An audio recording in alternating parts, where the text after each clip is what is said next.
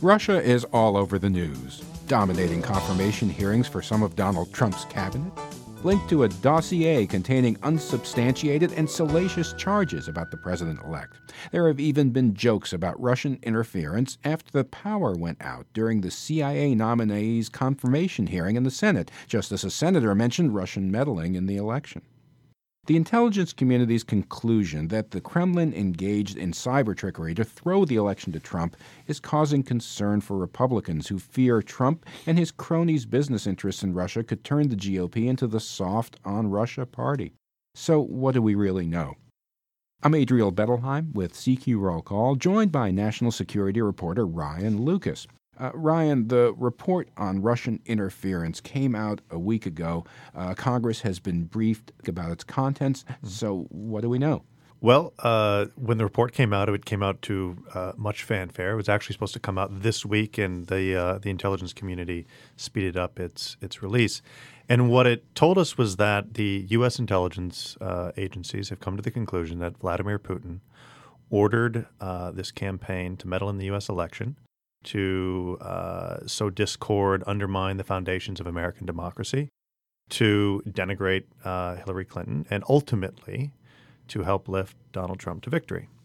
The report goes into, now this is an unclassified version that was released to the public, and it goes into other conclusions as to, it wasn't just hacking. You also had a broader campaign that involved, social media campaigns, social media trolls, use of traditional propaganda, fake news, this whole line of thing. It wasn't just the hacking, and we tend to focus on the hacking more than the broader campaign that the intelligence agencies have concluded the Russians were conducting. Now, that was the unclassified version. It didn't contain the intelligence community supporting evidence for reasons of wanting to protect what the intelligence officials call sources and methods. Now, the classified version that was briefed to President Obama, President-elect Trump, as well as the Gang of Eight, so-called Gang of Eight in Congress, and then that members of Congress have also been able to read, includes more detailed information as to how they came to these conclusions. Russia dominated the confirmation hearings for both Rex Tillerson, the Secretary of State nominee, James Mattis, the Secretary of Defense nominee, and to a lesser extent maybe the CIA director, designate Mike Pompeo. So Republicans, they seem to want reassurances that some of these folks are going to be tough on Russia. The Democrats are trying to highlight differences between Trump and the people who he wants to occupy key national security posts, it seems. That's exactly right. Now, the differences were very stark. Trump's seeming his I don't know if I want to call it his flirtation with Russia, but certainly his very positive statements about wanting to improve relations with Russia and have a positive relationship with Putin, work together with Russia against the Islamic State in Syria and Iraq, for example. The desire of the Democrats to highlight the differences between those statements from Trump and the nominees, these gaps were vast. Mattis called Russia the number one threat, the top priority, said we need to confront it, in various places across the world. Tillerson wouldn't go as far as calling Putin a war criminal, which is what Senator Rubio wanted him to do. He declined to slap that label on Putin, but he did say that we need to confront Russia in certain spots when necessary, which is certainly a harder line than Trump has taken. And senators at Mike Pompeo's confirmation hearing wanted to hear from him that he would not politicize intelligence on Russia, that he would not provide varnished versions of intelligence conclusions, and Pompeo made clear that he would not, that he would provide the White House, even if it goes against Trump's policy preferences, with intelligence assessments that may be quite damning about what Russia is up to. And it's also worth noting that Pompeo traditionally has not been soft on Russia. He's a fairly conservative member of the Republican Party, when the Republican Party is traditionally fairly hawkish on Russia. Of course, we can't have a discussion about Russia without mentioning this 35-page dossier that was published this week about Trump's alleged relationship with Russia. That's caused a tremendous stir. It certainly has. It's been pretty interesting to watch. One, how the media has dealt with it, and then how it's been talked about or not talked about on the Hill. I've spoken to several people about it. A lot of people don't even want to touch it.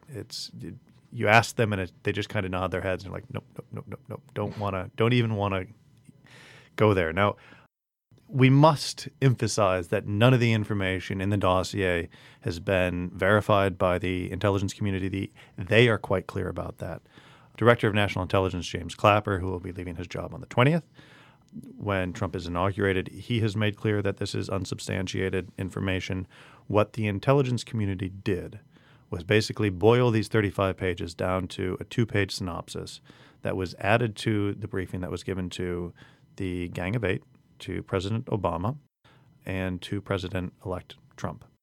Now, just because it was included in that briefing does not mean that it is verified. It's also important to note that this is not an intelligence community product. This is not something that the U.S. intelligence agencies and their assets and spies have collected on their own and drawn up and are now presenting it. This is coming from a former MI6 officer, former British intelligence agent, who set up a private intelligence and security firm that collected this information at the behest of what was first reported to be a Republican rival of Trump or donor working on behalf of a rival, and then on behalf of Democrats. So none of this so far, and we must emphasize this, none of this so far has been verified. News organizations have tried to verify it. The FBI reportedly has tried to verify it. And as far as we know publicly, at least, none of those people have been able to.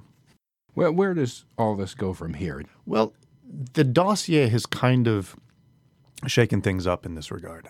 The Democrats have called, which is a special investigation, a special committee or an independent commission. But what this dossier has done is certainly kind of stoke the fires among Democrats and among many people in the public to try to figure out, okay, is this indeed true?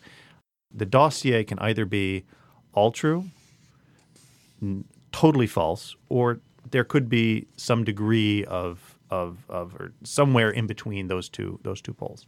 And what people want to know, and some of the lawmakers coming out of the all-house briefing today on Russia suggested as much, is that this is something that needs to be looked into and the public deserves to know. The FBI has been quite cautious about saying either way whether it is or is not conducting an investigation into this. They have had this dossier for some time. Presumably they have been looking into it. Where this leads from here, I don't know. Whether we will have an official investigation launched is not something that the FBI is going to confirm.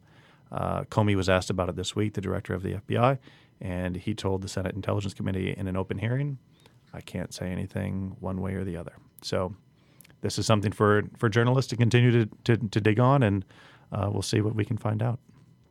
CQ National Security reporter Ryan Lucas on Russia, interference with the election, and an unsubstantiated dossier about President-elect Donald Trump. I'm Adriel Bettelheim.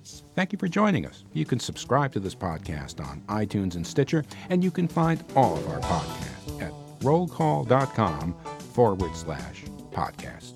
Have a good week.